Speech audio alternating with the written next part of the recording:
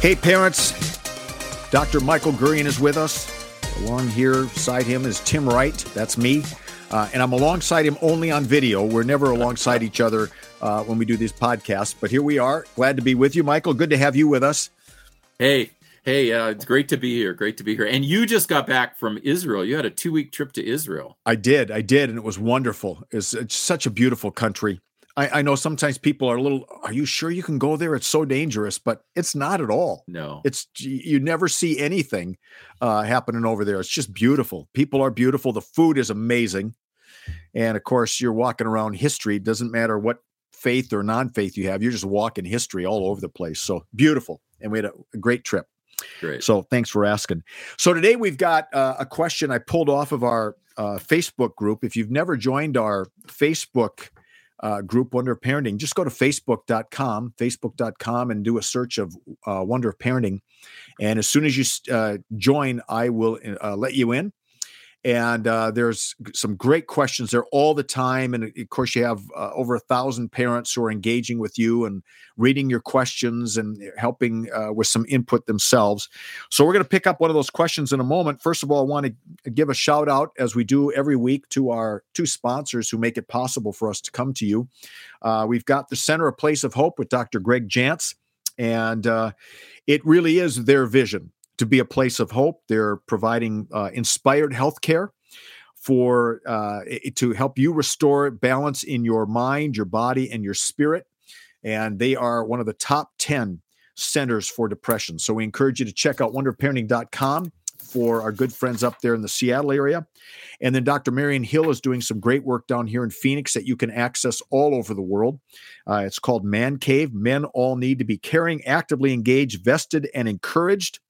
And they're trying to provide some leadership, not only for dads to help dads become more engaged, but also to promote healthy relationships with moms and marriage. And so if you're interested at all in the great work that they are doing around the issues of manhood, masculinity, dads and sons and daughters and relationships, go to wonderparenting.com, and you'll find a link that will get you directly to Dr. Marion Hill. So, Michael, I'd like to read our question for today. Mm-hmm. And we've got a mom here who's got some challenges, and she is anticipating some great wisdom and insight from Dr. Michael Gurian today, as we all are, as we always do. My daughter is 12 and just starting to go through puberty, but I'm already at my wit's end when trying to reason with her about various situations. Every time I try to have a mature, calm discussion about something, she tries to leave, rolls her eyes, raises her voice. I try to empathize and let her know that I understand how she may be feeling, but it seems to annoy her, and she says, "Mom, stop. I don't need empathy," or "I hate when you talk like that." So I find all the great advice and wording I find on the Wonder of Parenting, that's us, that can be used to connect with your child is basically useless to me when the child just won't have it. I try to wait for different moments of the day when she seems to be in a good mood to have the conversation again, but it goes downhill just as fast. We do take privileges away when we need to motivate her to do better, but it seems sometimes that she really just doesn't care. So what can you do when kids just don't want to listen and have a conversation? And, of course, we can give great general parenting wisdom and advice, but every child is different, and this is a great example. And I thought this would be a good podcast for us to kind of talk about some of the nuances of our kids and the challenges. And when even the best advice doesn't seem to work, what do we do? So, all right, Michael, just some general thoughts to begin.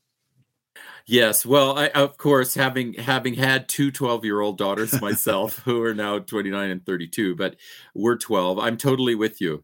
So I'm to this parent and to all parents and all moms in this situation. So you are not alone. You are not facing something that other people have not faced. You are absolutely on target. So the daughter is 12, and the insight about puberty, let me just talk about that for a second. The insight about puberty that the mom has is really spot on.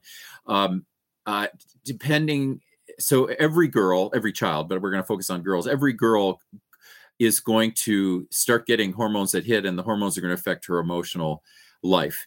and that's the way it is. And so she's going to be somewhere on a spectrum in terms of her cycle and how this emotionality happens, within a month, within a week, and just throughout this time period where her body and brain are trying to get used to all this hormones and growth. And so one of the ways that it does come out is in this kind of mother-daughter conflict.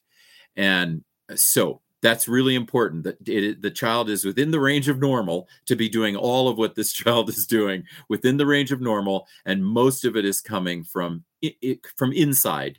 It's not something the mom has done, right? That the mom has been a bad mom or anything like that. Okay, so that's the very first thing to say. The second thing I would say is that the parents have the right to be respected by their child. So the daughter has the right to have a voice, of course. And the daughter has a voice here when she says, I don't need empathy. Okay, that's her voice, what we call popularly voice. It's her expressing her needs, which is what we want every daughter to be able to do, right? We don't want them to be kowtowed or hidden away. We want them to have a voice. So that's a good thing. The daughter is having her voice, and she's saying, I don't want to talk about that right now. All of that. That's her voice. At the same time, she needs to respect the mom. And so my advice there would be, if her voice becomes disrespectful, then the mom has a right to stop that. And the dad or whoever is the other co-parent needs to help the mom to be respected by this child. Because there are many ways the child can have the voice without disrespecting. Okay. At the same time, I don't think it's disrespectful for the child to say, Mom, and I'm quoting now, I don't need your empathy. I hate when you talk like that, ought to be explored. And it does veer on disrespect, but the child is trying to get at something in the mom, and the way the mom is saying things, that the child, when they're calmer, the mom, I think, ought to ask the child, okay, what exactly do you mean by that? What is it I am doing that you say you hate? Please don't use hate with me, but let's talk about it, right? And then the child can say, well, and I think the mom's going to learn stuff. The child's going to say something like, well, you're in my face. I don't want you in my face. Or you think you understand me, and so you're trying to talk to me. Well, you don't understand me, or whatever it is, right? That's going to be elicited in that conversation is going to be really valuable. While the mom will be saying, okay, I love that you have this voice, but I have to be treated with respect. And here's where you went over the line. And I'm not sure I hate when you talk like that actually is over the line. But this child is probably saying some things that are disrespectful, and the child needs to be brought back to respect. The third thing I would say is that this mom is entangled, what we call entangled, with the daughter. And the daughter is trying to say, leave me alone. And the mom, I think, has to look at her own abandonment triggers or rejection triggers, or all of that stuff that all of us as parents have to look at when our child starts to individuate from us and says, I want to be independent. I don't need you hovering. I don't need you telling me who I am, blah, blah, right? All of these things, which are actually very valuable for them to say. They're individuating. So it triggers us. So I think this mom is triggered. Abandonment or rejection or something is triggered, as would be really normal. And so that she could look at with the adults around her, and with her husband or partner, with her friends, with her own parents, looking with therapists, whatever. Okay, I'm really getting triggered. So then I'm pushing this daughter harder. The daughter doesn't want me so involved, but I'm hovering. Okay, why? That would be the fourth thing I would say. Then the fifth thing is that the fourth thing is that the child is modeling stuff, right, off of probably social media, her friends. She's modeling stuff in her interaction with her parent that are going to start veering on, or are veering into, disrespect. And this might be an opportunity to really look at how much time she's spending on social media, right, at 12. And if she's spending hours and hours and hours on social media, then that's like a job the parents could have to help her to get off of that stuff, because that stuff is triggering a lot of emotionality. right? There's a natural amount of emotionality that's going to happen during female puberty, but it's being enlarged by all of this social media, the negativity, the anger, all of this is being. So if she could get back off of some of that social media and the parents could help her, that might actually help to cut back on some of this. And then the fifth thing I would say is to ritualize now. So once the parent decides, okay, I just can't be talking to her as much, she doesn't want me to talk to her as much. Now let's institute some rituals. So we are going to talk about what is going on in your life, because you are 12 and I am the parent and I really need to be here to help you. So we are going to talk about it.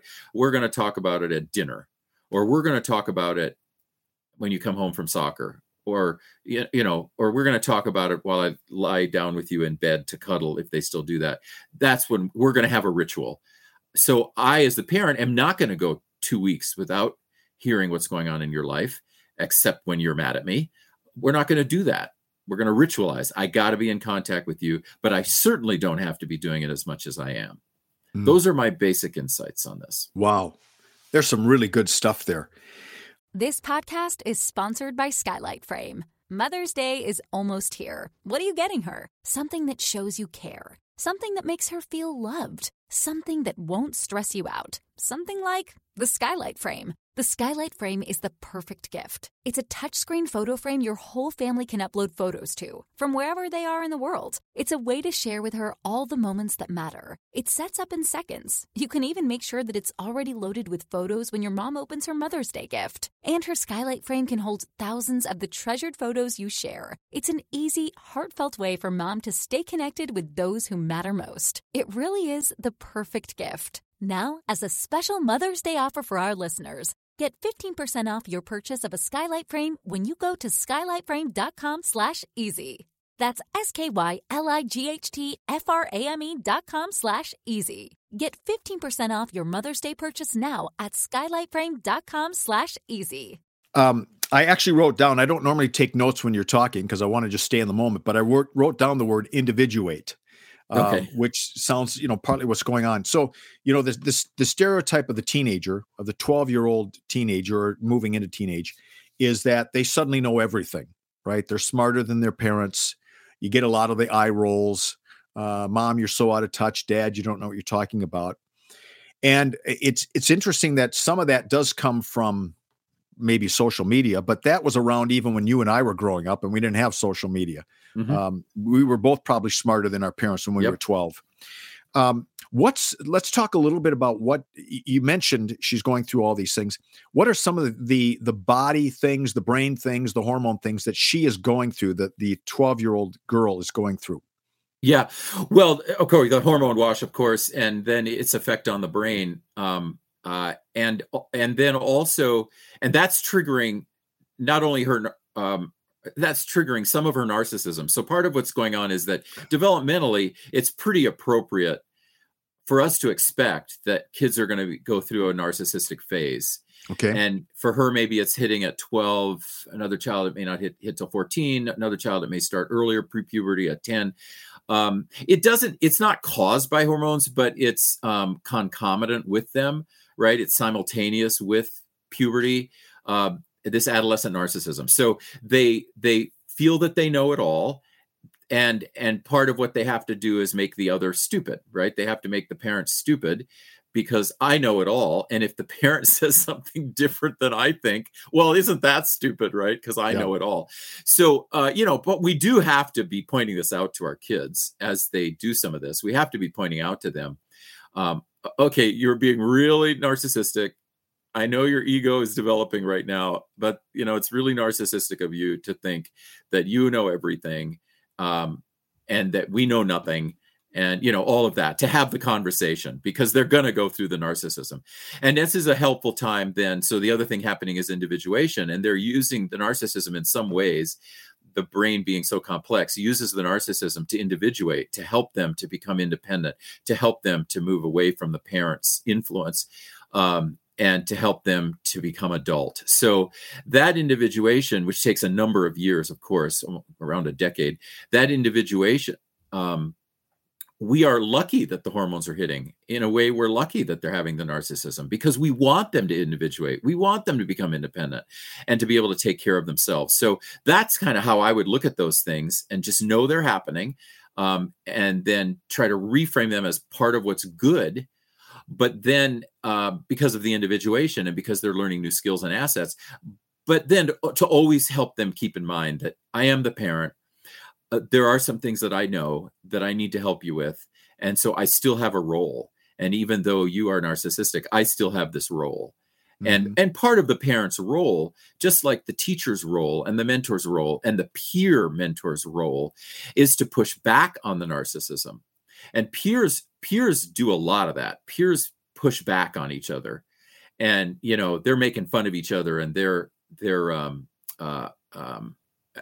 calling each other stupid, or these things which we go, oh, we'd rather they didn't do that. But what they're doing also is pushing back and saying, well, you're not as smart as you think you are. I'm smart, and they're in that cycle. So that's another reason that we really need the parents to define a role with these kids, to ritualize it as needed, especially in a case like this, to ritualize the contact, to do father-daughter time, to do mother-daughter time, ritualize that, granddaughter time, ritualize that, so that the parents can still pour them what they know into the child, and during those times fight back,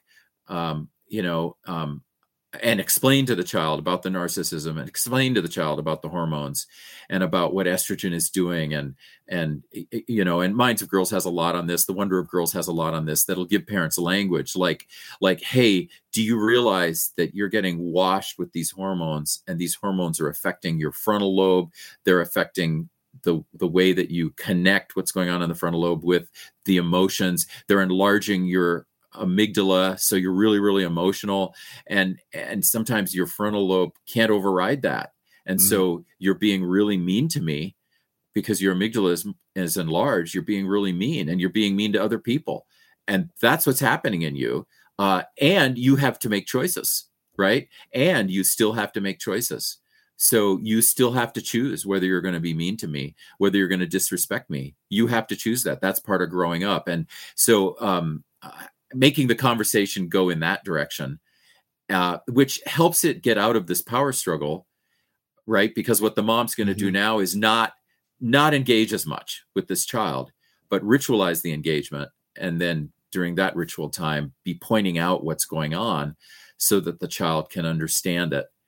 Because a lot of what we are going to be able to do with the child that is individuating and that is washed in hormones and going through all of this, a lot of what we're going to be able to do now as parents is educate. We are not going to we shouldn't necessarily target changing their behavior, because they have a right to that behavior. Like, I don't need your empathy. I don't see as a parent that we need to change that. I think the child has a right to say that, the child is expressing the need, or the non-need. So our target ought not be power struggle. Our target ought to be educating them so that they can mature. You said earlier that to ritualize, which in part you were saying, when things are calmer, make sure that you talk, and you actually sort of are intentional about that. We're going to talk about this tonight over dinner, or we're going to talk about this tonight at 7:00. You're in the heat of the battle, right? Your daughter is going through whatever she's going through. She's really upset. It's natural, I think, for parents to want to step into that chaos and try to figure it out right then. Is that the best strategy, or do you have a better strategy when the kid is really just, they're gone, they're off, they're angry, they're hormonal, whatever the words are? What's the best strategy in that moment? And then how do you say to your daughter in that moment, we are going to talk about this, even if it's not right now? Yeah, you can. Well, first of all, I think your insight is absolutely correct that while there's the chaos, while every parent is going to follow their instinct, of course, and if they want to enter the chaos, they will. They're following their instinct, maybe. But yeah, from an objective point of view, put the therapist hat on, we're going to say to parents, okay, if that child is that emotionally embroiled right now, you probably want to walk away. This, you're probably not going to accomplish anything. And I say probably because there's going to be some times when you enter the chaos and you are going to accomplish something. The moment is right to accomplish something. And so every parent has to have their instincts on that. But a lot of the time, no, the child's just too hormonally washed, too emotional. And people are going to say things. If you stay engaged right there, people are going to say things that the other will take personally. The parent will take things personally. And that just, it's like a marital conflict. There are moments where, we have to stop because we're both too emotional and nothing is going to be gained from this. And in fact, we're going to create harm for our relationship. So I think parents should pull away. And I think when they need to, and I think you're really wise though, to say to the child, okay, we are going to talk about this, but right now is not the moment. I get that you're really, really angry with me right now. This isn't the moment. So I respect you. You go to your corner, I'll go to my corner. That's a show of respect. But we are going to talk about it. Yeah. And then it's ritualized so the child knows, okay, we're going to talk about it. And by then, and that should help. That should help with what the mom is talking about, where she says, even in the calm moments, my daughter is, basically being mean to me, even in the calm moments. Well, part of that is because that is what has become ritualized. The mom is constantly talking to the daughter. The daughter is constantly pushing the mom away. And they haven't developed a more mature way, more mature way of parent and adolescent to deal with these things. They haven't done that yet, right? So the child, even when things are calm, the child's pushing back on the mom. I think it's possible the child will not push back on the mom as much when they're calm, because the child and the mom are not so entangled those other 5 times earlier in the day, or there's other 10 times earlier in the day. So now let's say pick 7, pick anything, but let's say it's at 7. All devices are turned off now, and we're gonna relate, and that's our ritual. And now, the child's probably calmer. The first few times, the child's actually going to probably be revved up because expecting the worst, But then as the child sees that this is a good ritual, then the child should stay calmer, and they ought not have the entanglement. And then the parents will see, oh, okay, this strategy is working. But it's partly going to work because of the pulling away and ignoring and not entangling earlier in the day. Yeah. I think every parent, especially with their first child, depending on how they respond to puberty, it's just a shock. You've had this beautiful child, and then like overnight, bam, this monster enters the room, and you want to say, what have you done to my child? And we have a hard time as parents remembering what it was like for us when we were going through that. If we took some time to just breathe and say, I remember being like that. I remember my emotions being all over the place, and you need to give my child some space. But it's pretty shocking to wake up one morning and that's a whole different child than what you'd been raising for the first 11 years of his or her life. Yeah, that's so beautifully put. 100% of parents are going to recognize what you just said. Yeah. And you've also said something so wonderfully significant too, or you've hinted at it, that we ought to, as we're going through that shock, it would be great if our parents are still alive, aunts and uncles, if they're all, let's say they're still alive, and we can go to them and say, okay, tell me what I was like, and then tell me the strategies you used to, as a parent, to sort through what I was like, and to get to still parent me and to still help me to grow up. So that's a twofold conversation. It's one, humbly admitting, oh, whoops, okay, now my daughter has become me, and fact checking that with the parents, because maybe not, but probably. Yeah. But then it's such a neat thing for the parents to be able to pass it on, to now be needed for their wisdom, and to or be needed again for their wisdom, and then to be able to kind of advise us. And some of the things that they're going to suggest that they did, we're going to say no to, right? Because part of being a parent now is saying, I don't want to parent that way. But okay, fair enough. But some of the things that they did with us we're going to go, oh, that's a good strategy. Yeah. So I'm just basically tailing off of what you said. Yeah. Is this question that we have, because it's from a mom with a daughter, is this, does this kind of situation tend to be more mother-daughters in puberty? Oh, well, that's going to have a long answer. I mean, at puberty, all kids are doing what I just described. Right. They're individuating. They can be narcissistic, boy, girl, every child. So the first answer would be this can happen with any child. The second answer would be that, yeah, the mother-daughter relationship is a unique thing, just like the mother-son relationship is a unique thing. So there can be some differences. And in the mother-daughter relationship, we are dealing with two minds that are wired the same way, and two hormonal systems that are wired the same way.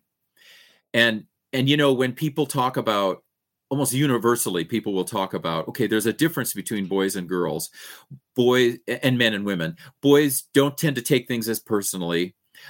Boys get angry, then they're over it. They don't tend to hold on to it. Okay, so these things that say, in an individual case at an individual moment, that won't be true. A boy will hold on to things and take things personally. But the reason people universally say this is that these brain structures are different, and the male brain isn't computing all this stuff, and it doesn't get hormonal. And I mean hormonal in a good way. I don't see hormones as a bad thing. I just mean that they're part of life. Doesn't get the estrogen and the progesterone and the oxytocin and all these hormones spiking, and then when they spike, affecting the amygdala in the same way, or affecting the frontal lobe in the same way that testosterone in boys does. Right? That's what we tend to get the most of, and it affects us in some pretty significant but directed ways toward more aggression or withdrawal. But the hormone structure of this girl and the hormone structure of mom, they can get really, really embroiled in ways that so then the mother and daughter can get really embroiled in ways that the mother and son may not get, partly because the son is just like a wall. He's not as emotionally embroiled at a certain point in adolescence. And so the mother is just like, oh, well, I guess I can't have the relationship with him that I had. Right. He has individuated, and he's a guy, and now, right? The mom feels that, but the mom has the daughter and feels the relationship with the daughter. So that is where I think there is difference, and where the mom and the daughter, because of their similar brain structures and hormonal, thus emotive systems, that they may have more of this trouble than a mom and a son may have at a certain point when the mom is just forced to let go of the son emotionally. Well, Mom, we feel for you.